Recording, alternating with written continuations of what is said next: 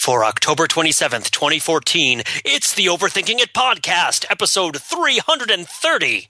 Cut us, do we not bleed? Wrong us, do we not revenge?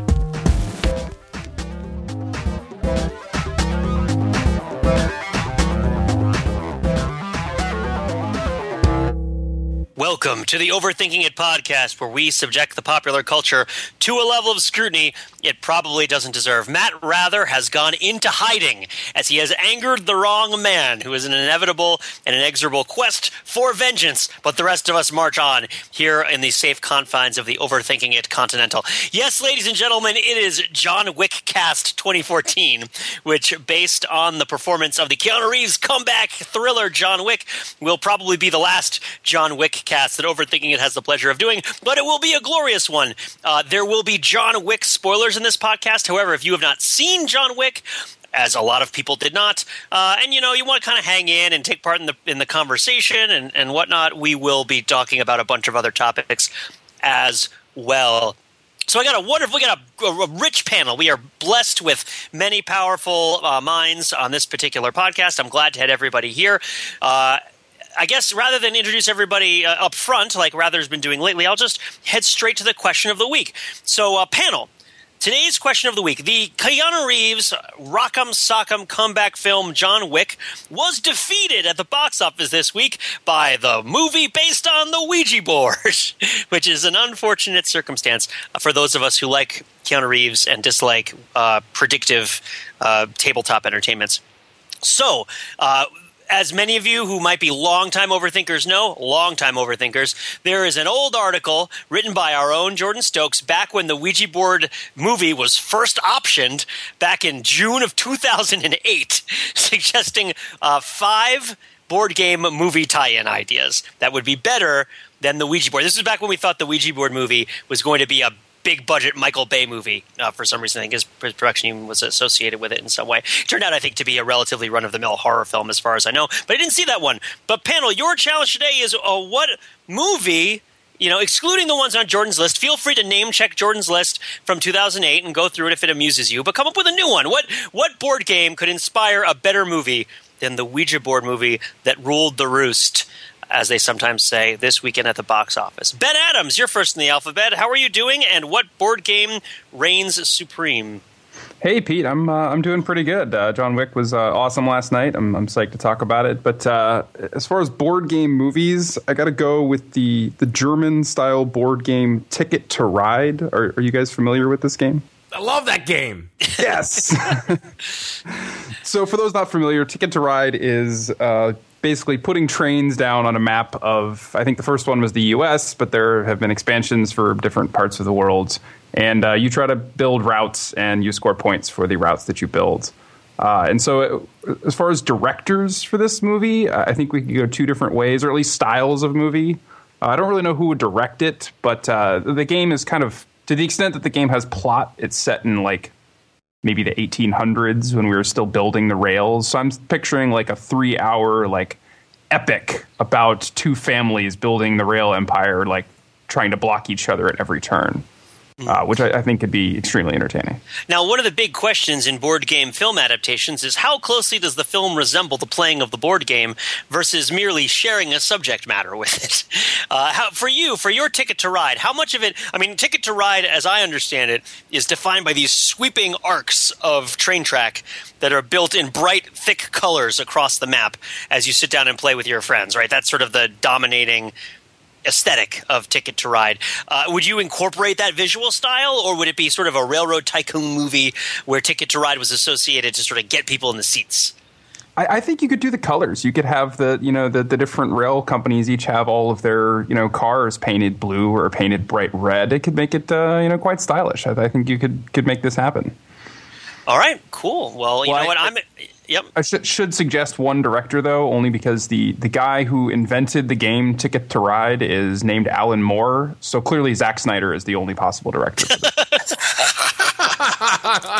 Of course, citing Zack Snyder's boffo direction of the Alan Moore classic comic book adaptation Watchmen, right? Well, it's not a classic adaptation. It's a classic comic book. It's a classic graphic novel. I don't know if the adaptation... It's an adaptation. Yes. So are you saying the Ticket to Ride would have a number of computer-generated full frontal nude, like, blue men walking around? Or is that just for the last Zack Snyder adaptation that we're talking about? I mean, to stay true to the original property, it would have to be, right? Yes, I think the Ticket to Ride fans would be up in arms. Up in arms. Oh, man. So Mark Lee is here with us, of course, as always, an Overthinking It's stalwart, if ever there was one. Mark, is there a board game adaptation you would like to see on the silver screen more than you'd like to see the little arrow thing with a hole in it that people see letters through? When you put it that way, I guess the only thing I could say is yes. And that board game that I was like... That is how I seek to put things, Mark.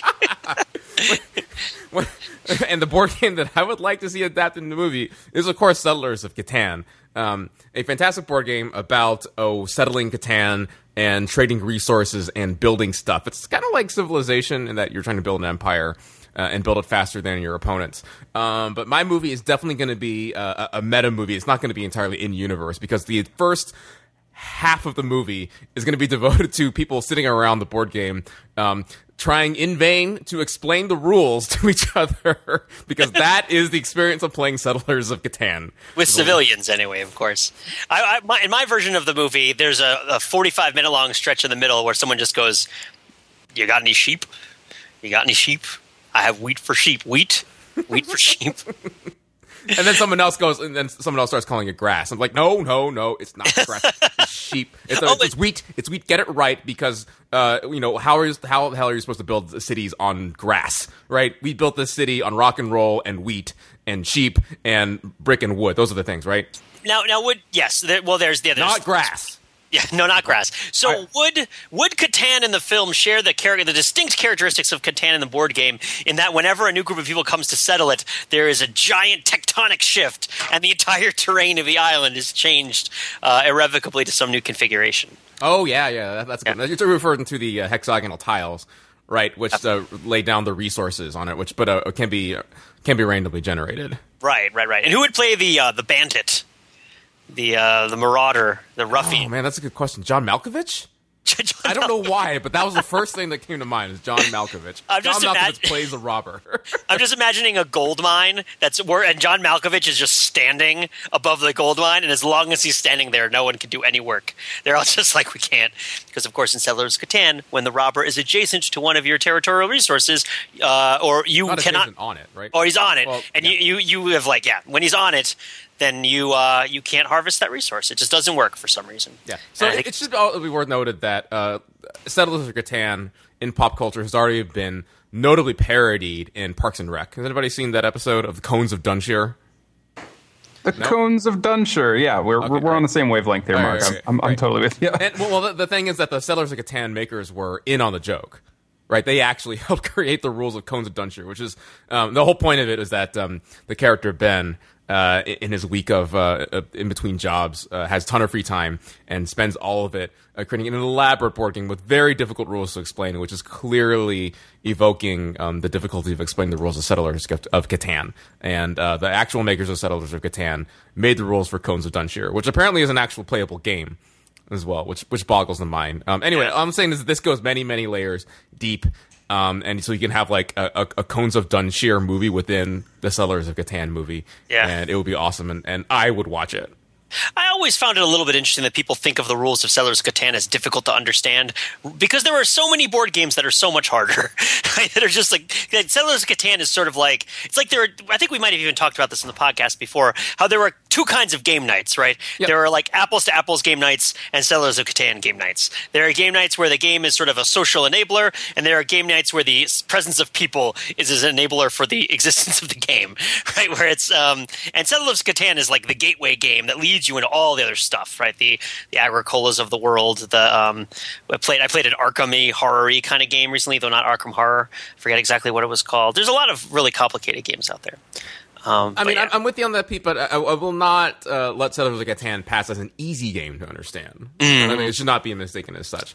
I mean, Pete, should we just spend the rest of this podcast explaining the rules of Settlers of Catan to each other? Does that sound like a great idea? Like a great use of our time? I feel like were we to do so, we would commit such a grave wrong against someone listening to this podcast that they might drop everything they're doing in their life and relentlessly hunt us down and kill us as if we had killed their dog and stolen their car. So Jordan Stokes, the author of the Who knew that it was actually going to come to pass? Ouija movie article back from 2008, which ended up being oddly prophetic, I suppose. Well, not prophetic, just in the sense that there was a future in which there was a Ouija movie, but it was like 6 freaking years later. What is your? Do you want to go through some of your examples from your old article, or do you want to just jump into something new? I think I'll jump into something new. People can read it there. Yeah. I was kind of hoping that one of you guys would read some of them, but I feel like it would be unseemly for me to read some of them.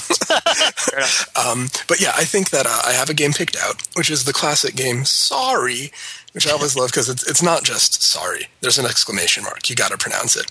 And this is going to be less a movie than what Hollywood ought to say to America for not being able to come up with any original stories anymore. Oh, snap! You just sick burn.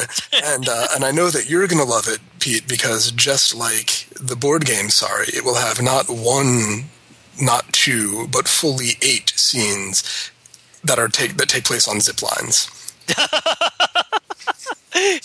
Do people slide down and knock the other people off the zip lines? That's literally the entirety of the movie.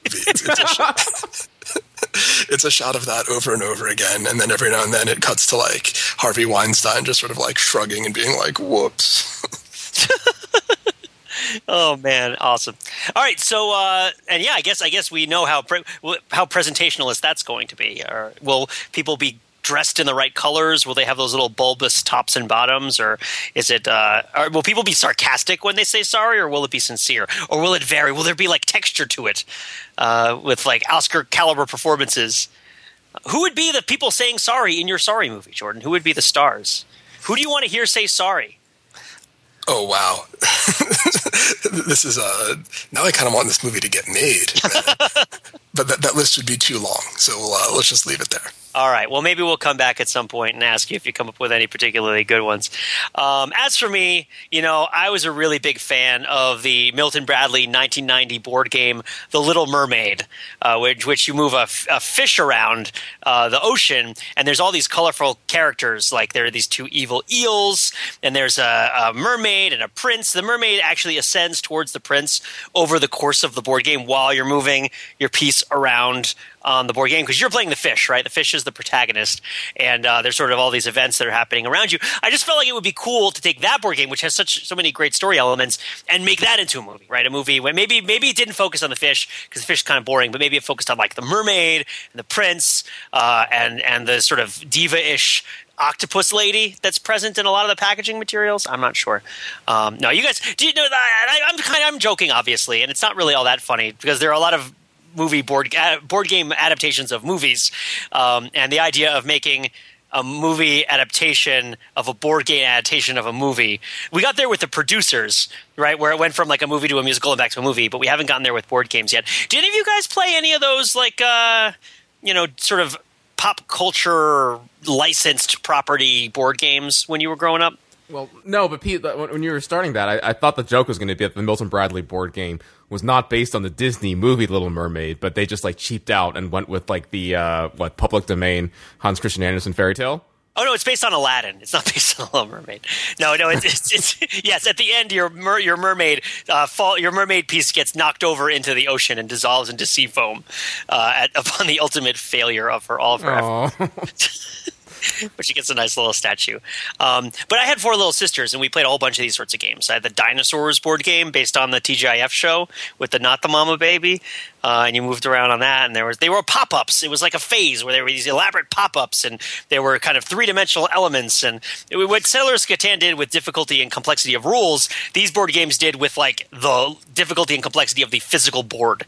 Yeah. I mean, it was actually kind of an exciting time. We had stuff like Dizzy Dizzy Dinosaur, where you had not only 3D, but like motorized components of the board game. But I feel like basically what happens is video games came along and put paid to that, and and that line of development in the tabletop game sort of had to stop. It's kind of interesting to imagine a universe where that's just the beginning, and you end up with like basically World of Warcraft, all with like little rock'em sock'em robots running around on a giant table in somebody's rec room. But that's not the world we live in. It's not that dissimilar to what they play in Star Wars, right? But that's not quite the same. But that's certainly a future George Lucas foresaw that did not come to pass. But yeah, so there. I will read some of Jordan's ideas. I will read Eli Roth's Mousetrap. An evil serial killer dispatches his nubile victims through a series of brightly colored plastic death traps. The trap is set. Here comes the net, starring Carrie Elways as the man in the rub-a-dub tub. Excellent. I love Carrie Elways. I think he would be perfect in that role. They have Lars von Trier's Checkers is a special one. I'll just leave you with that. We won't go into it. They're great explanations. We'll post a link in the show notes. You can go through and read it. Vintage overthinking it, people. Vintage overthinking it. So before we move on to the John Wicking of the evening, I would like to plug a couple things that we're doing here on Overthinking It. I shouldn't just say plug. It's so cynical. I should say that I should talk about things that I'm excited that are happening and that I hope that you're also excited that are happening. Ben, of course, is the MC of our Final Fantasy VI book club / video game club. Ben, how's it going so far? It's been going great. We've been having some really good conversations. We are well into our second week of the book club here, and if you go on the forums, Shayna has posted some great questions that I hope everybody that's playing along with the club will respond to and give us some stuff to bounce off. I mean, we're probably nearing the kind of end of the window where you could catch up with the club, right? Unless you're like a really hardcore grinder of these JRPGs. Like, you could probably catch up with the club if you started now. Right, and played like sort of 2 weeks to catch up with you guys. But if you wait any longer, it's probably going to be pretty hard to catch what parts of the game you guys are talking about. I would wager, right?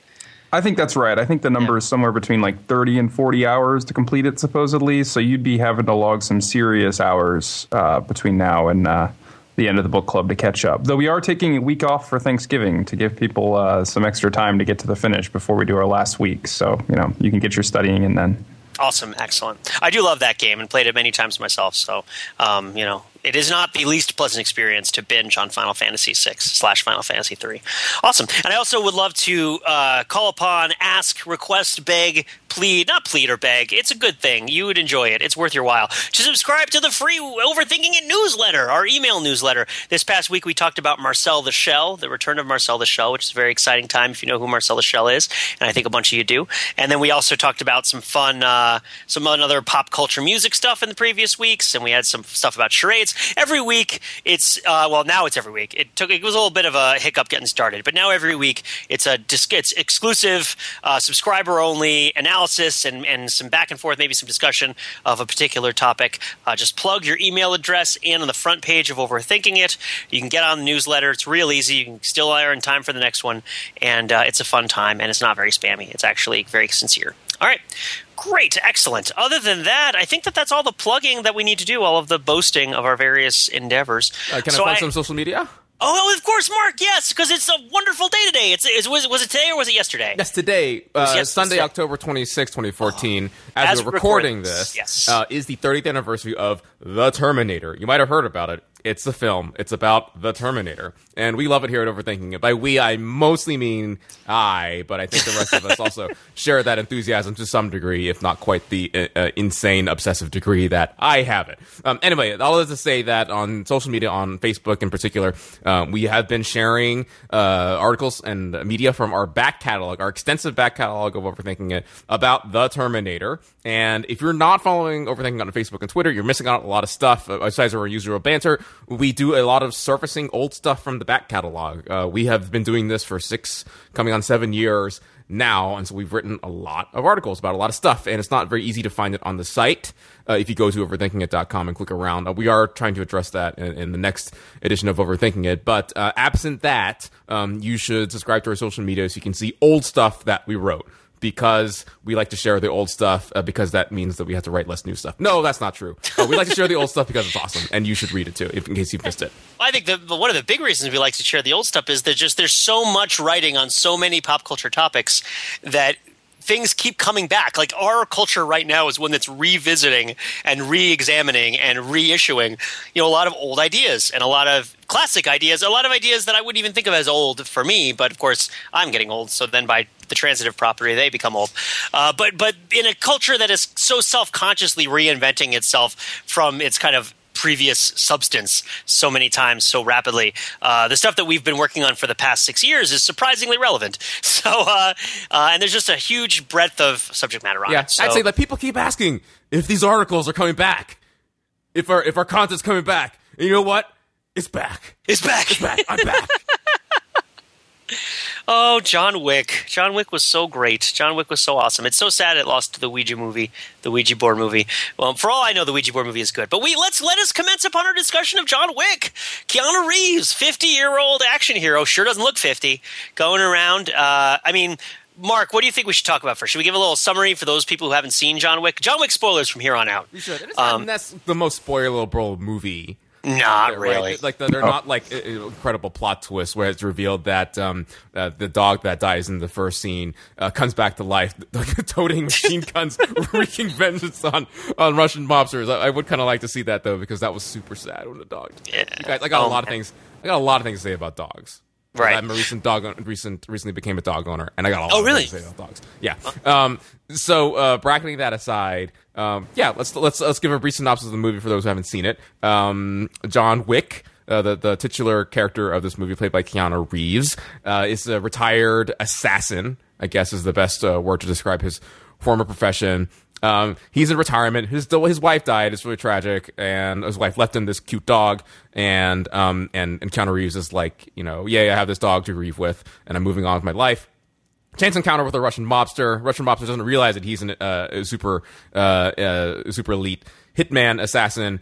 Decides to steal his car and kill his dog, and that sets off a whole slew of events. Wacky action, not so much wacky, but just really stylistic and intense and bloody action in which Keanu Reeves wreaks incredible vengeance on the Russian mobsters who killed his dog, who is basically his proxy wife, his memories of his wife, and stole the car. The car actually doesn't really come back in a significant way, but really this is about the dog.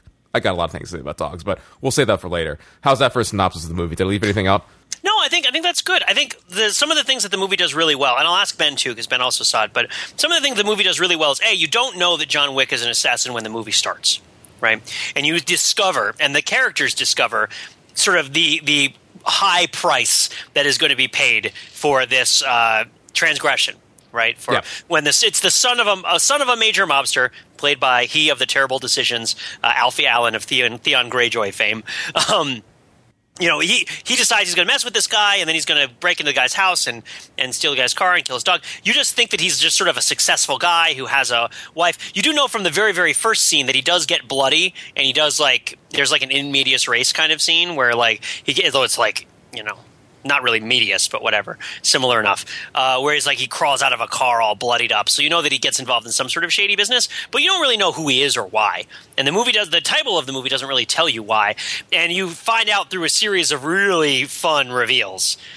Who basically everybody, when they find out that it's John Wick, is really, really scared, and or just sort of they're so scared, they're so horrified that they're just sort of dead, right? They just can't respond, right? It's is the answer. When someone tells you that John Wick is coming to kill you, the answer is because there's nothing that you can do about it. All right, and that's kind of this part of the way that the tension and anticipation in the movie is built up.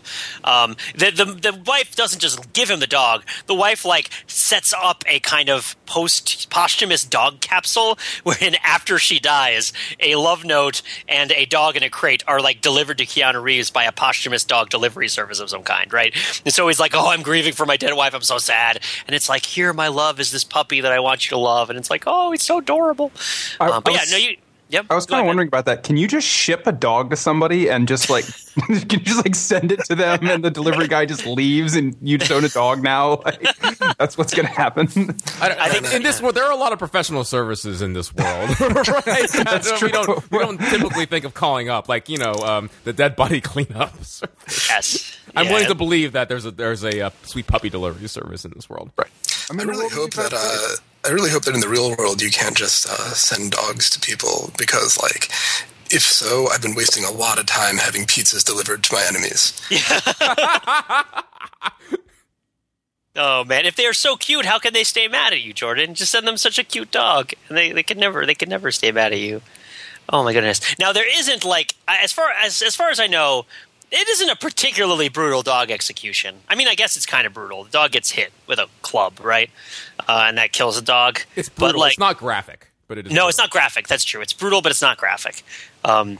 We were reviewing before Ben, you want to talk about the website you were talking to us about before we started the podcast? So there's the website. I don't know the URL, but it's the concept of the website is doesthedogdie.com, and it's just a catalog of movies telling you whether or not the pet dies in the movie.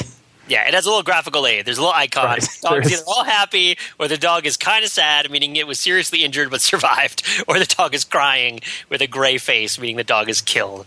And it looks like at least a solid 100 or 200 movies are rated in this fashion in this one. But yeah, so the dog dies, and Keanu Reeves goes after him. Now, I guess the big question. Yeah, go ahead. It's interesting that it's the dog, because I feel like a lesser movie would have made it the wife. Like, that's the standard movie. Yes, that's the standard revenge movie move, is that it's the wife or the girlfriend or the daughter that is killed. And I'm obviously deliberately using all female names because in these movies it's almost always gendered. But this movie is interesting because the wife dies of very tragic but very natural causes. Like, that's you mentioned it briefly, but I just wanted to flag that for the people that haven't seen the movie, that it's not your typical one of these movies where the wife dies just from a disease, and it's very sad, and that's why he's sad at the beginning of the movie, which is just an interesting choice that I really enjoyed in the movie. Yeah, they don't even go into it in too much detail, right? They're just sort of like, I know I've been sick for a long time, and my time is coming, and all that stuff, and it's pretty sad. There's a lot that's kind of left unspoken. There's a lot of silence in this movie, but there's also a lot of like techno. There's a lot of like kind of trance influenced techno. I mean, the movie's lean in its storytelling. Right. Yeah. It gives you only just the right amount of backstory that you need to understand and to be sad when the wife dies and when the dog dies, because that was so sad. Yeah. Dog. I kind of saw this movie as a thought experiment of how low can you make the stakes and still care and want him to kill all of the mobsters. And I think that this is fun, exploring the floor of that. Because I can't remember which director, but some director in the last 5 years or so has basically said that, like, oh, if you want to make an action movie, like, you know, the whole world has to be on the line or people won't care. And John Wick is like exhibit A in the case against that. It's it can be about a dog and people will still care. I think that was Damon Lindelof. It might have been. Right, screenwriter, notoriously of Prometheus and slightly less notoriously of Star Trek and Star Trek Into Darkness. Yeah, I think you might be right. I mean, and I remember this. And I mean, you could say it's a counter argument, but at the same time, this was not a especially successful movie at the box office, right? That's like, people true. kind of didn't really go to see this movie in the numbers that we might hope that they would have, right? Well, I mean, there's an issue with expectations as well. Like, I'm not quite sure if this was expected to be like, you know, 100 million opening or anything like that. Right. This did 14 million, which I think is second at the box office, and apparently most people were expecting it to do 7 or 8 million, so it like nearly doubled its expectations. Oh wow! So what the issue is that my expectations for a Keanu Reeves action flick are too high. That like the expectations for this movie were very reasonable and very modest. Even though it has Boffo action star superhero Matrix Neo guy Keanu Reeves in it, who I guess hasn't really made a particularly thrilling movie in a long time. But Pete, you seem to have forgotten that there were 2 other Matrix movies. Yeah, that's true. Let him live in that ignorance. Jordan, that stock has been sold. That equity has been liquidated. Yes, I have spent my Keanu capital, so it actually did really well. So this movie, one of the ways to approach talking about this movie is to talk about it in the context of Edge of Tomorrow, right? Which was the other movie that I would compare to this movie in the sense of it being like an aging action star pretty much at the top of his form in a movie that is an adaptation of something, but not an adaptation of something that's really ubiquitous that everybody knows about. So it feels new, it feels inventive.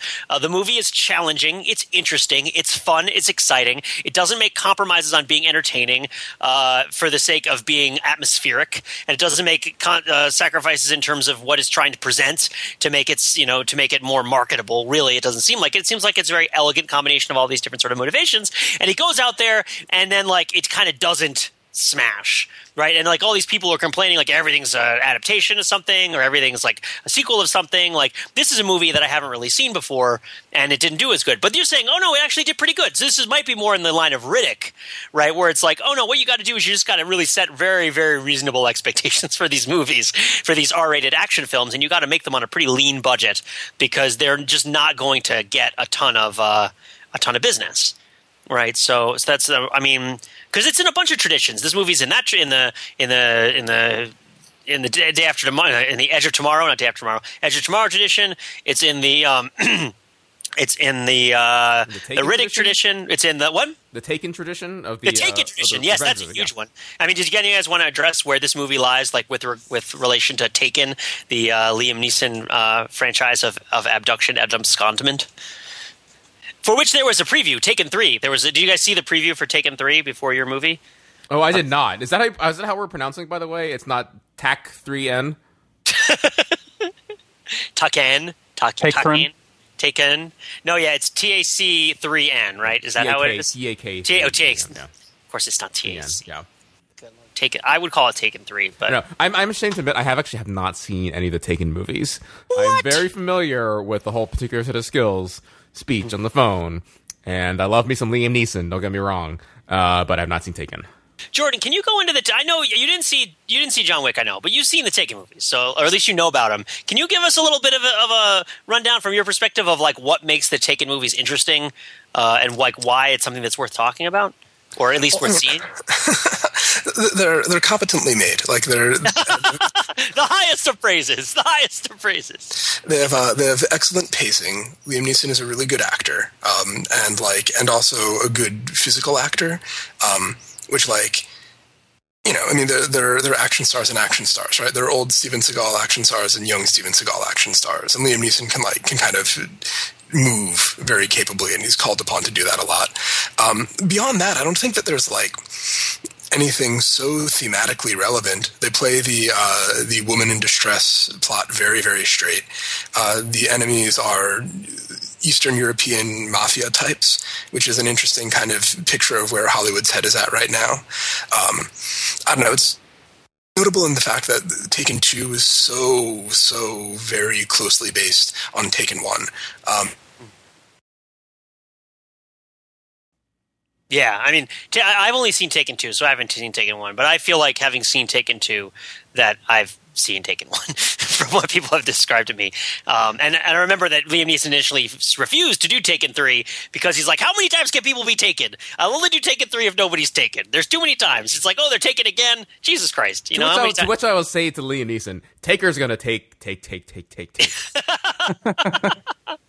Yeah, exactly. So I guess I think Jordan really hit on something there, and that's something that John Wick does also match up with, which is that you know, Keanu Reeves could be an old Steven Seagal action hero in this movie. Like, Keanu Reeves could be, I'm 50 years old, I made Bill and Ted a long time ago, I made the Matrix movies a long time ago, and now I'm making an action movie, and you're going to see sort of close-ups of my face and close-ups of my hands, and then stunt doubles, really obviously, and it's going to be pretty obvious that I'm not doing things that are kinetic and dynamic and interesting. Whereas in John Wick, Keanu Reeves moves like a much younger than his 50 years. And maybe it is stunt doubles, maybe it is CGI, whatever it is, John Wick is an explosive, kinetic figure in this movie. I mean, an artistic one that moves with grace, right? And one that definitely has a distinct physical style that's immediately identifiable. He knows Kung Fu.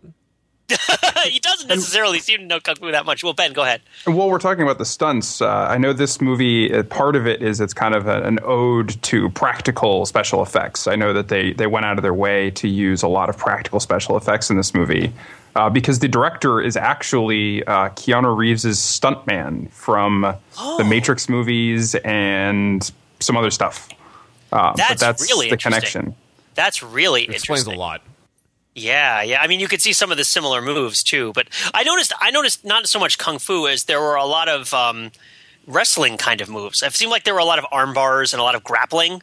Right? I mean, am I getting that term right? Arm bar. I have to look that up. When I said he knows Kung Fu, that was less of a specific reference to the specific martial art of Kung Fu, and more generally to Keanu Reeves' physicality and combat skills, which he, of course, learned by jacking into the Matrix. Right. Of course. I mean, I'm going to stick with if it's any particular martial arts, it's like the gun kata from Equilibrium.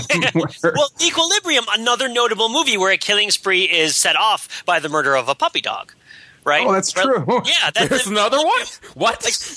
You've never seen Equilibrium? No, I've not seen Equilibrium. Oh yeah, Equilibrium is it's like John Wick, but it's like much, much less committed to representing anything like an existence we've ever understood ourselves or lived. It is a dystopian future in which emotion is illegal, and the bans on emotion are enforced by a class of clerics who are trained in the martial art of gun kata, which I can only describe as the art of shooting whilst not being shot oneself. It involves spinning around and jumping and shooting guns and kicking people and whatnot. And his chief practitioners are Christian Bale and is it Taye Diggs? It's Taye Diggs. It's Taye Diggs is the other major and practitioner. Sean Bean early Sean he gets Bean. killed because that's Exactly. And so and like people take a drug to like not feel emotions, and if people are found hoarding emotionally resonant materials or dodging on their drugs, then the clerics come and they kill you. And there's a scene where Christian Bale is called upon to kill a puppy that's been hoarded by emotion violators, and he instead kills every other human being in the room. So, and that starts off his like quest for vengeance. That's odd though, because if you think about it, like killing a puppy is the biggest emotion trigger of all, right? Like, yeah. couldn't you? Isn't he arguably just enforcing the law? Like, if you're put in a situation where you're asked to kill a dog, the only way to like get out of that emotional hand grenade is by killing literally everyone else. See, like that's a really interesting outlook on it. It's not the one that Equilibrium takes on emotion, and it's also well because what you're talking about is like continence, right? You're talking about emotional repression via self-control and via like control of circumstances, right? No, like, I'm just talking about like things that make me sad. well, you're saying like, okay, if it's against the law for me to feel emotions, then I should avoid creating circumstances that cause me to feel things strongly. Right. Whereas like this one, it's more like drug yourself into a stupor and sort of like always stare straight ahead. Right. And the idea that you would even be able to it seems like understanding yourself well enough to be capable of making a judgment as to whether a given act ordered by the totalitarian state would cause you to feel emotion, like that level of self-awareness seems to be precluded by the existence of a totalitarian state that bans emotions, right? It's like, it seems to be that it would be hard to develop that level of facility with your emotion, that level of understanding, and that people are rendered kind of emotionally juvenile through the whole process. But anyway, that's all Equilibrium. And John Wick is certainly related to it in certain things that happen, but the character of John Wick is more emotionally textured, I suppose. I mean, what do you guys think of Keanu's performance? He goes a little Nick Cage in the middle. There's like a wonderful little Nick Cage monologue that he gives. You know, Mark, you were quoting it before. You know the one I'm talking about, right? Oh, the one where he says basically like, people keep asking if I'm back. People keep asking if I'm back, and I don't know what quite to say, but let me tell you, I'm back. Yeah, and he goes crazy, and he yells and screams, and he flips out. He totally cages it up. He finds his national treasure. I mean, like, just to address that square on, like, that clearly was a meta statement on Keanu Reeves' career arc, was it not? I mean, it's in the commercial, right? Yeah, yeah. That's like one of the few things I knew about this movie. Whereas this thing where Keanu Reeves says that I'm back, he's very emphatically saying that he is back, and I was like, oh, that's very meta. Yeah. It's like, I mean, Arnold Schwarzenegger, of course, did that. You know, pioneered the meta, self-aware "I'm back" in all of his movies, Last Action Hero and Terminator 2 and 3 and all this other stuff. Coming back and whatnot. But yeah, no, that was totally. But it was more emotionally demonstrative than I'm used to seeing Keanu Reeves in movies. Keanu Reeves is a very reserved guy a lot of the time, right? Like, like he comes out right off the bat, straight off the bat with the torrent of tears, right? When he's grieving for his wife and he sees the dog there.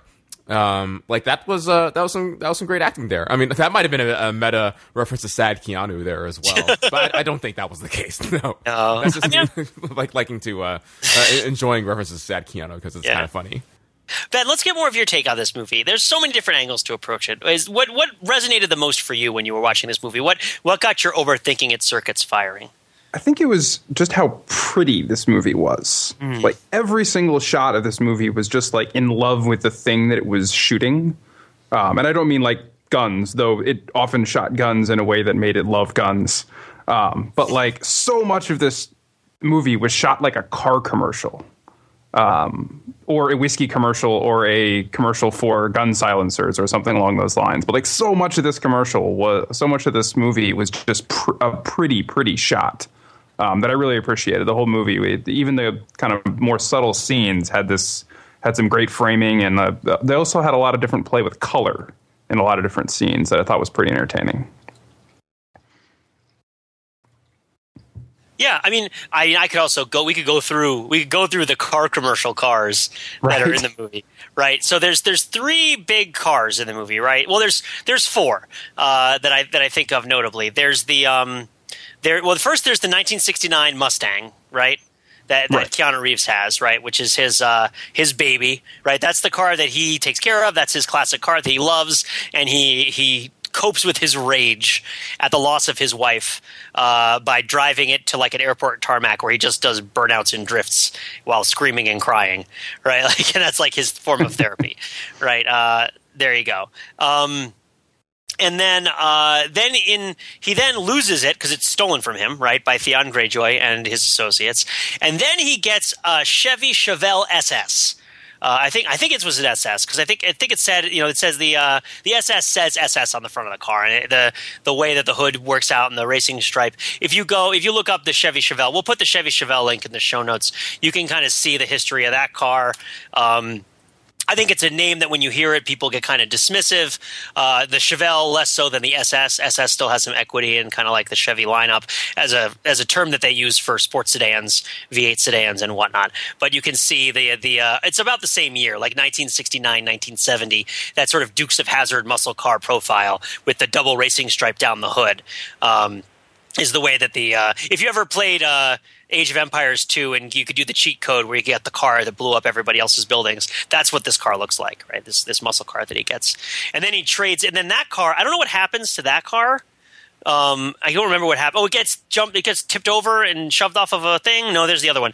But then the people in the Continental give him a new Dodge Charger, which to me seemed like a big step down from a 1969 Ford Mustang and like a 1970 Chevy SS.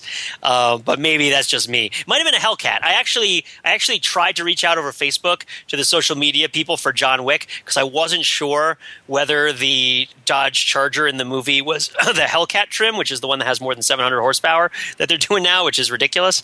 But it was definitely like Dodge was like, we want to be. It was interesting that it was Ford, Chevy, and Dodge. He drove one from each of the big, there wasn't an Oldsmobile, but one of each of the big muscle car manufacturers. And it was, so this was not like Transformers where like Chevy is the car make or like Die Hard, Live Free or Die Hard, not Live Free or Die Hard. A Good Day to Die Hard, where everything was a Mercedes, right? Like, and this one, it was like he jumped to the different American auto manufacturers throughout the movie and ending on the. Yeah, that's really interesting. I that did not cross my mind as I was watching the movie, and I was certainly attuned to the vehicles coming across, but I didn't think about the branding aspect of it, and which makes me think that I don't know, did the car manufacturers decide that like an R-rated Keanu Reeves action movie was not going to be a lucrative enough product placement thing that they all just kind of passed and was like, whatever, drive whatever you want. Yeah, it's interesting. I wonder who supplied the cars. Like maybe the cars were supplied by like a classic car dealership or something. Was it an issue of how do we get these cars because this is a cheap movie that we don't have a lot of money to pay for things and we need to get cool cars? Is that the issue? This was not a cheap movie, to be clear. Like this was just not an expensive movie. Right. I mean, what's the John Wick? The John Wick budget was, I'm like Googling it real fast to try to find what the budget, find the budget of this movie was.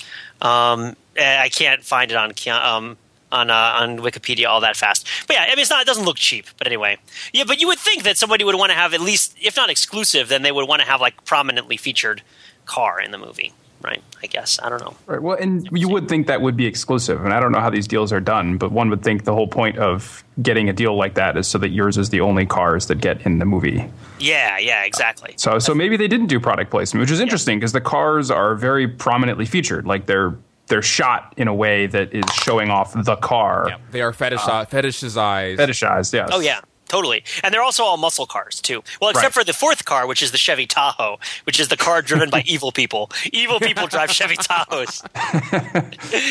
They're not Suburbans, they're Tahoes, because it's, you gotta go camping after you take over the world, right? Or after you run guns and drugs and all the prostitution rings in New York City.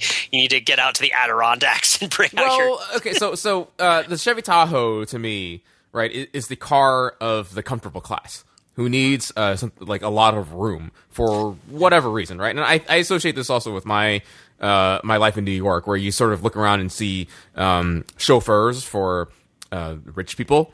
Basically, like those are often Chevy Tahoes. They are all black. They are all tinted, exactly like the gangster cars in this movie. It is a car for someone who is done running around, who doesn't need the muscle car. For whatever reason, right? For the thrills, for to attract women, or anything like that. And it's for someone who's settled and established and is comfortable and wants to remain comfortable. And which I think is an interesting statement, and also is connected to what I found to be an interesting sort of use of the gangster trope of the established old gangster. Who Vigo, I think, was his name, and that established gangster having a ne'er-do-well son who doesn't understand the gangster code. Right, he doesn't drive. He isn't chauffeured around in Chevy Tahoes comfortably. He is running around New York City in a towel because he's been chased by John Wick. But that's just like that was a long digression to talk about the specific cultural resonance of the black tinted window Chevy Tahoe, and also kind of an excuse to segue to this topic of like tropes of revenge and gangster movies that are used in this movie, and to the extent to which they are self-aware or not. And my general sense was that yes, they are quite self-aware, but I was curious to hear your take on that. Yeah, I mean, one of the things that struck me was just that they were Tahoes and not Suburbans, because I associate the Suburban more with that kind of thing, I guess, or Escalades. Escalade is the gangster car, right? But yeah, I guess you make a very good point when you say it's the car of the comfortable class. Like the gangsters in John Wick there is an idea of wealth in John Wick. Like think about John Wick's house, right? It's very well designed, and it's very like pared down, right? The design of John Wick's apartment or house is his house, right? It's pretty simple. I mean, he has a lot of nice furniture. It's also very modern, which contrasts to the interiors you see of the Russian mobsters and the Willem Dafoe interior as well, which is dark and like lots of wood, old world kind of thing going on, where John Wick's is very like modern and sleek and bright. Right. It's worth noting that pretty much everyone in this movie is part of the comfortable class. Even including because you mentioned it briefly, but there's the Continental, which is this luxury hotel where all the assassins get to stay, and it's a very nice hotel, and which is interesting because the assassins are presumably criminals and not like mob bosses. They are relatively low level criminals, but because they're these elite assassins, they get to stay in comfortable accommodations and pay with gold coins and go to their special club. Yeah, the gold coins are a nice touch. And like now that I'm thinking about the hotel is called the Continental, and that continent is not referring to North America, right? Well, here's the interesting thing, right? What comes to mind here is the role of Lance Reddick's character, right? Lance Reddick from Lost, from The Wire, Daniels from The Wire, who plays the concierge, the front desk guy at the Continental, right? And he has is it a Caribbean accent that he has in this movie, or is it an African accent? I think it's a Caribbean accent, right? And he's so well put together, and this is a guy whose just face is so well sculpted, and that's part of what informed his part of Daniels in The Wire as the side of the kind of the police leader who was above the fray, right? And he has this sort of like very refined look to himself, right? Like very, very, very much in self-control, right? And this idea that he is just as elegant, right? He's an elegant man, and he's just as elegant as the surroundings around him, right? But where does he fit in the hierarchy, right? Is he a Caribbean immigrant? Like, are we to believe that this is almost sort of like a colonial kind of establishment, right? Like an old resort in the Bahamas or something, where like it harkens back to a previous day. Where the white-shoed British would interact with the locals who would be speaking, in a very gentle. Which, by the way, I feel like you see often in James Bond movies, right? Oh yeah, totally. Well, at that point, it was still in effect. I guess. I mean, right? Like Doctor No was made in 1962. At which point, there were still large chunks of the British Empire still around. But yeah, totally. It's like Monaco. Monaco is like a huge location of that sort, right? Of that kind of elegance, right? Where it's like. Although Monaco doesn't have the racial charge thing, but just that idea of the kind of stateliness and where servants who are there are kind of like imported from various areas around the world, right? Or like the manservant in a Bond villain movie or whatever is a specific sort of person. But you get the sense, like, is that guy rich? The guy who works the front desk at the Continental? You get the sense that he's richer than a regular hotel guy, right? Or is he? He is sort of like his experience independently from working at the Continental would probably qualify as subaltern for the hegemonic discourse of this movie. Like the people, the way that this movie works is that guy's life outside of him being at the Continental isn't really relevant for the story that this movie is trying to tell, which sounds like more of an incrimination than it's meant to be, because it's a movie that's very pared down and very symbolic. But yeah, the comfort is not something that you can just sort of dismiss. I don't know. I mean, stylishness. That's an interesting question. Sort of stylishness. What do you guys think about? Can you appreciate stylishness if it's tied to class in a way that doesn't sort of like make you feel bad for being less classy, right, than the people who are in the movie? Like, what's your interaction with stylish, classy people in movies? Do they make you aspire to be better? Do they make you feel bad for being worse? Do they make you feel good for the degree that you're better than the people around you? Like, when you see John Wick, do you want to be John Wick? Is John Wick a power fantasy? That's one of the questions that's been lying with me for a lot of this, is like, to what degree is John Wick a power fantasy, and what degree is it more of a, like, sort of, is he more of a... Yeah, is he more of like a person that you're supposed to aspire to be like, or is he more of a force of nature? And the movie is about the other people who have to interact with him in various ways. Is he? Go ahead. I think certainly post the dog dying, he is a force of nature. He is just on a single course, and nothing will send him aside. But it's interesting that, for all of his power, he can't even like stop some home invaders from killing his dog and taking his car. Because they ambush him in the middle of the night. And of course, that's partially because at that point, he's out of the game. He hasn't literally broken open the chest of all of his weapons and, get his power ring back or whatever it is. because there's definitely, it's interesting. He's not violent at all in the beginning of the movie until he smashes open his basement and gets his assassin stuff. So there is this idea of the limits of violence kind of embedded in the movie's DNA, that a movie like Taken or a movie like, I'm thinking Man on Fire is another one of these, where violence actually gets the protagonist what they want, which is they get their daughter back, or their daughter-like figure back. But here he's not really going for that kind of goal. So it's a power fantasy in the sense it's like, oh man, he's a badass, he can kill anybody he wants. But he never actually there's not really a goal that he's trying to accomplish with all of that power. Yeah. Right. If there was a goal, I'd say that it's like trying to get the dog back. Really? Which he does at the end, right? Like, he doesn't get that exact dog back, but, what happened? What the arc of the movie is like, dog dies, sets him off on a murderous rampage, and the movie ends with him getting a new dog. But here's the thing. Let's talk about the end of this movie, because there are a number of really interesting, complex beats at the end of this movie where I feel like Keanu Reeves' character just makes some interesting choices. I was thinking while I was watching the fist fight between John Wick and Russian mobster guy, whatever his name is, Vladimir or whatever, whoever he is, when they're fighting, and this is it's the first time around, right? And so there's the fist fight, and then the guy pulls out the knife, right, and then John Wick. So what you have to figure out is what's the role of Marcus in the movie, right?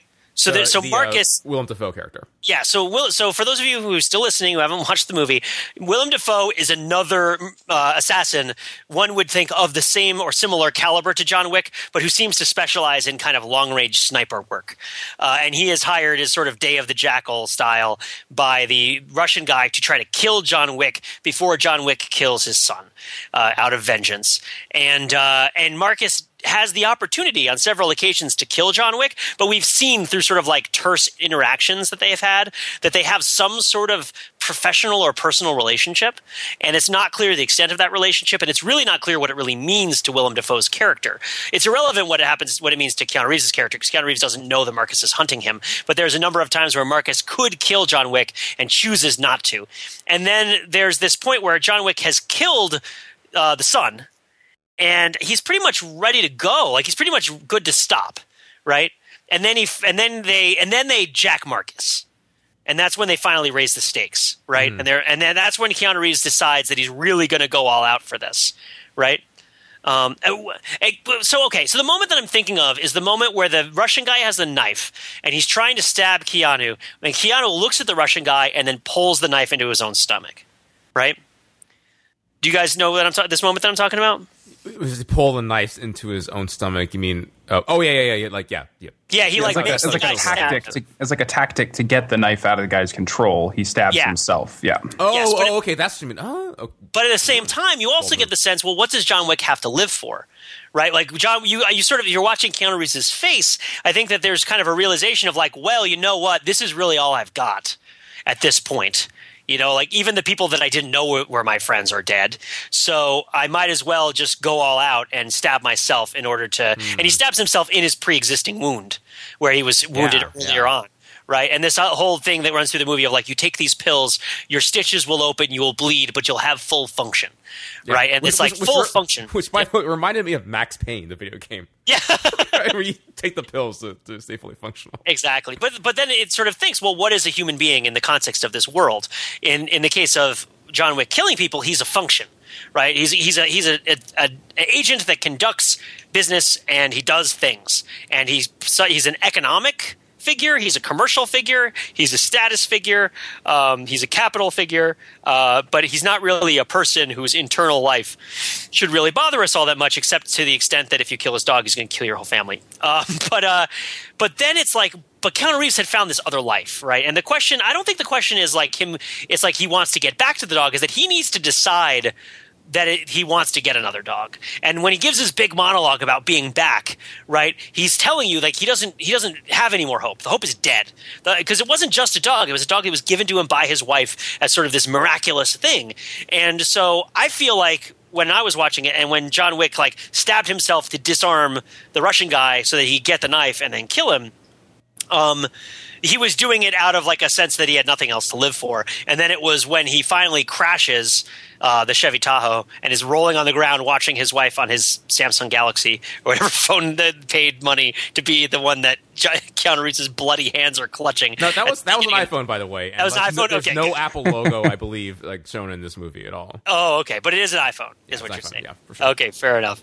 But then he something about watching that makes him kind of want to patch himself up, but he's at a veterinary hospital, right? And that he's using the facilities at the veterinary hospital. So you sort of think that he must have something going on regarding dogs and animals, although it is kind of a stock thing for these sorts of assassins to go to veterinary hospitals in these sorts of movies, right? Also, John Connor in Terminator 3, Rising. Exactly. Perfect example, right? Is like that you get access to painkillers at veterinary hospitals, sort of, and stitches and whatnot. And then he decides that he's going to get the dog and that he's going to get to this place. So I think it's a complex question to say, okay, well, what happens between Keanu Reeves realizing that Marcus cared about him in some way, spared him, right? Realizing what had happened to Marcus, that Marcus had died because he had been unwilling to kill him, right? What does that mean about the man who bleeds versus the man of full function, or just the full function, right? It will open and your stitches will tear and you will bleed, but you will have full function. Those are sort of two ways of looking at humanity. Right, is that we are beings, cut us, do we not bleed? Wrong us, do we not revenge, right? But this idea of like we have feelings and we have experiences and we have reactions versus full function. We are cogs in a machine that are capable of doing things. We have specializations, professions, right? All that stuff. Well, I think embedded in that, there's also this idea of he has his assassin life where you are powerful. You have the ability to take lives and you stay in posh hotels and spend gold coins. But at the same time, you have given up something. You're also inviting violence to be done upon you. There's a a monologue by the Russian gangster about how basically all this sorrow that's been brought to John Wick and him is as a result of all the people that they've killed. And so I think that's, in that sense, like, that's how they bleed, is like, if you stay in this world long enough, eventually you're going to be killed. Like, you're not going to die of natural causes in this world. Or you can survive. You won't bleed if you stay in the normal world where Keanu had, gone for a while with his wife. And so I think there's these two worlds, and he has to pick which one he wants to be in. Yeah. I mean, it's interesting to add to what you said. Keanu does bleed in the world with his wife, and that's the thing that he has to realize, right? Is that especially if it makes me think also of when Ian McShane is telling the female assassin that her membership has been terminated by her own hand. All right, her membership is canceled to the Continental. He says it's been done by her own hand. Like, she's the one who is terminating her membership because she broke the rules, right? It's not. It's like the rule of law is absolute, and the agency belongs to the person who broke the rule. But this idea that there's this karmic retribution, this Dantean moral retribution, where the suffering that's visited upon you is commensurate with and caused by the sins that you commit. And this idea that, okay, I got out of this world where we did all this killing and now we suffer and we feel terrible because we kill all these people and we're eventually going to get killed too, and it's all going to be dark and meaningless, and we have to live in these Baroque, really stuffy New York apartments with lots of expensive dark woodwork and inadequate lighting, right? Like, and that's our life, right? But a well-stocked bar. But a well-stocked bar. This movie also loved its booze. That's true. There's a lot of booze in this movie. But it's like, I'm going to get out of that, and I'm going to get to a good life. I'm going to get to a life where I can be happy. I'm going to get to a life where I can have air and light, right? And where I can have, like, a nice modern couch, right? And where I can have, like, love. And then it's this idea of, no, in that life, you bleed also. Right? You lose your wife. You lose your dog. Having the life outside of this cycle of violence does not, in fact, insulate you from suffering. Too much the way that Keanu Reeves might thought that it would. He thought he'd gotten away from suffering, and I think that when he gets the dog at the end, it's notable that the dog that Keanu Reeves has at the beginning is a beagle, right? Because he has this dog that is just so innocent. Yes, it hunts birds, whatever. It's a hunting dog, but like, the dog's so innocent and so cuddly, and it wants to sleep on the floor, and it wants to sleep with him, and it looks at him with his big puppy dog eyes, and there's this sense of like purity to this dog. Right. And then the dog that Keanu Reeves gets at the end is a pit bull. Right? Is it a pit bull? It is some sort of dog, and it's also there's a little detail in the movie which says that it is scheduled to be put down. Yes, basically, which implies that this is a problem dog. Right. Nobody wants a dog. Nobody wants to adopt a dog, and maybe the dog like bit someone and has like behavior issues, basically, and is like, this is a dog that is like outside of acceptable society and should be put down. But that is the dog that Keanu picks up, and that is pretty telling. Yeah, and think about the lesson that teaches about what does it mean to try to get away from bleeding, get away from pain. You try to get away from pain and bleeding by getting away from the bad things that you've done and not doing bad things anymore.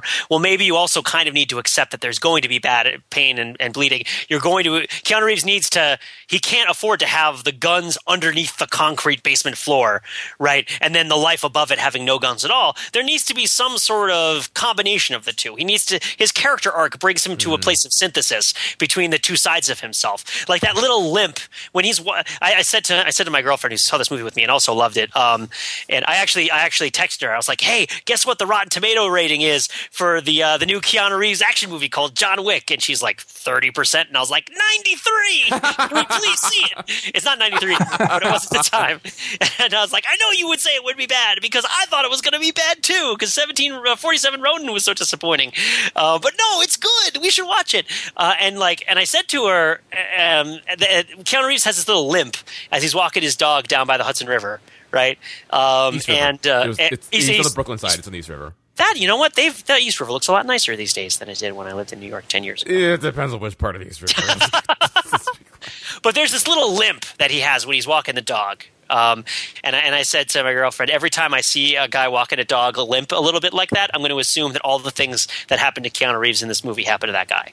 That there's just like this history in the way that Keanu Reeves kind of limps with his dog, and they sort of the dog that was going to be put down. The dog, that's the dog he identifies with. That's a dog he can learn. If he can learn to love that dog, he can learn to love himself. And the idea that this movie is at all working in that space is somewhat of a stretch, but I think it's a worthy one. I think it's there. I mean, it's not that much of a stretch at all. No, yeah. Like that is like a very intentional detail on in that scene where he's picking out that dog. It's quite remarkable in that regard. I don't know. Yeah. I mean, it is interesting just the juxtaposition of people's urge for acceptance in this movie. Like, there's the Continental, and how Ian McShane's character is so nice, right? And, like, just so affable and gets along with everybody.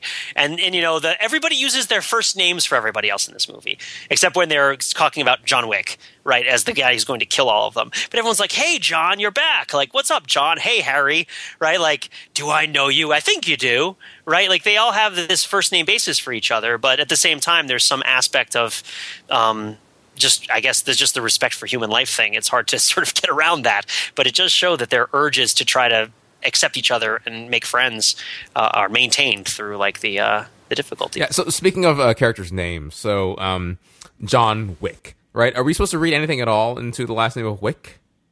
Candlewick? Is there something going on there? Like, I think so. I think you have to. Yeah, a candle wick is something that is about to be set on fire, something that is embedded in wax, like that can be lit up and will burn, right? Mm-hmm. I mean, it's also like phallic, a wick.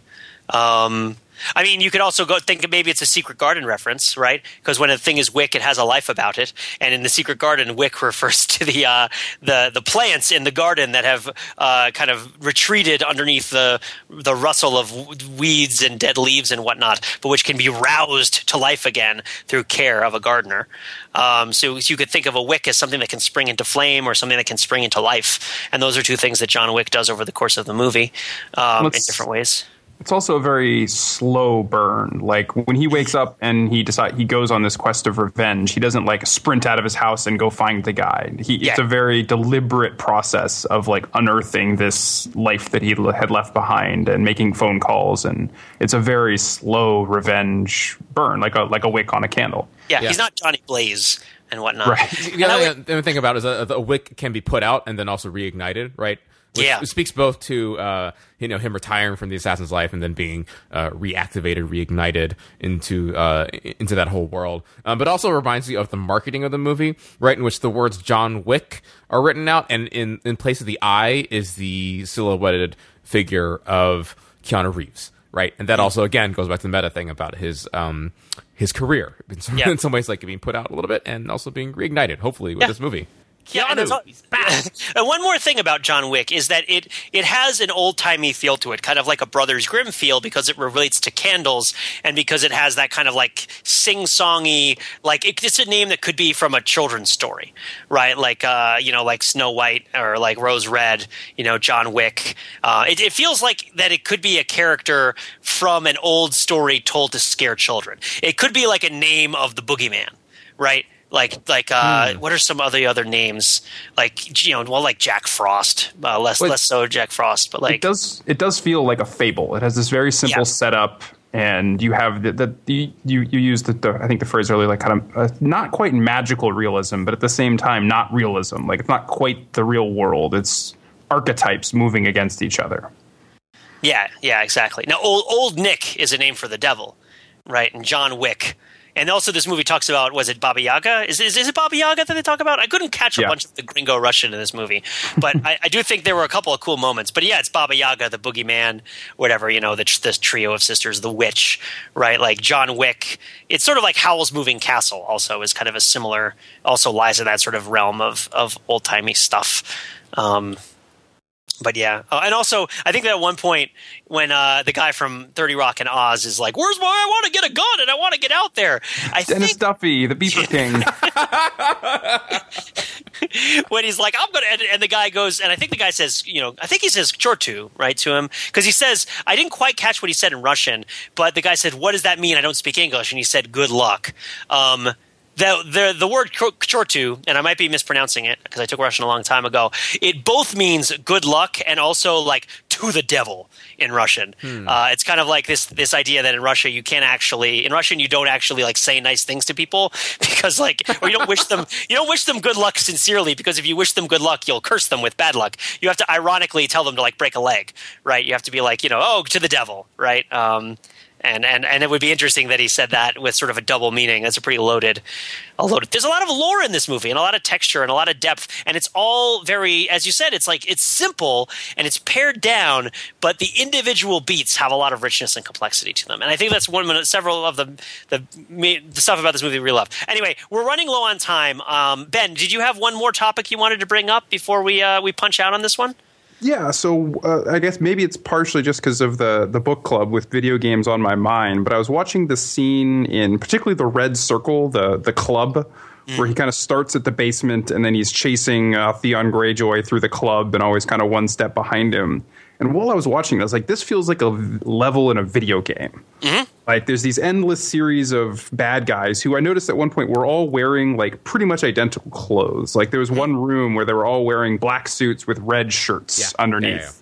Yeah. So it very much felt like a video game. There's one of the funniest bits of the movie, in kind of a morbid sense, is where he's got the guy, like, pinned up against the wall, and he tries to shoot him, but he doesn't have bullets. So he has to, like, reload while he's also pinning this guy up against the wall. And that felt very much like a video game where you're constantly reloading, but it's not quite realistic about what's going on. And I wasn't sure if this was a coincidence. I wasn't 100% sure if this movie was in dialogue with video games until the next scene where the guy's playing the Xbox, shooting people, and then gets sniped through the head. Yeah, and Theon Greyjoy is begging him, stop playing the video game, turn off the video game. He's basically saying, like, make the video game stop. I don't want to get shot. I can't handle this, right? And then that's Turtle, right? Was that Turtle from Entourage that got shot in the head? I didn't think it was the same guy. I don't know. Maybe it was. I don't know. I want to confirm or deny this before we move on tonight, whether that guy was in fact Turtle or not Turtle. Although then again, he was in Theon Greyjoy's Entourage, so he's at least a Turtle figure, if not Turtle himself. No, I don't think it is. It wasn't Turtle. It just looked like him. Okay, fair enough. I thought it was Turtle, but I guess it wasn't. Oh, well. Well, on that, any last ones from you, Mark? Anything that you want to bring up before we roll out? Yeah, I just want to say, when I got home from seeing this movie, the first thing I did was hug my dog. Because my dog is so sweet. And that dog, it's so sad, so sad. And my dog is here in my lap. Hey, Harper, say hi to everybody Overthinking a Podcast. Say hi to everyone Overthinking a Podcast. My dog doesn't say much. But she's here. You have to take my word for it. She's like in my lap. Right. She's right in front of the microphone, and it's as if she is podcasting. I'm going to take a picture of this actually, so I can post it in the show notes. Okay, continue. All right. Great. Well, if you have anything to say to any of us about John Wick, about Taken, about Edge of Tomorrow, or Riddick, or any of these other ancillary or associated cultural effects, if you have anything to say about board game movie adaptations like Battleship and the Rest, or the Ouija board movie, if you saw the Ouija board movie and were like, you guys shouldn't have ragged on that movie was awesome, we want to hear from you. And also we want to hear your messages of support and pettage for Mark's dog. Parker, you said? Harper. So Harper Lee. My dog's name is Harper Lee. Get it right. Harper Lee. So if you want to wish Harper Lee a good and safe evening so that Mark doesn't have to go off on an endless terror of vengeance, you know where to send. You can call us at the phone number that, was it 203? I don't even know what it is. 203-285-6401. Yes, and we do listen to those voicemails, and people do call it. And you should email us at podcastoverthinkingit.com. You should subscribe to the newsletter. You should join the book club. You should do all these fun things because you know what? It's enjoyable stuff, and we enjoy it, and we want you to be part of it. So for all this, your hub, your location, the place where you need to drive your Chevy Tahoe to in order to comfortably disembark upon your cultural adventure is visiting us on the web at www.overthinkingit.com, where we subject the popular culture to a level of scrutiny it probably doesn't deserve.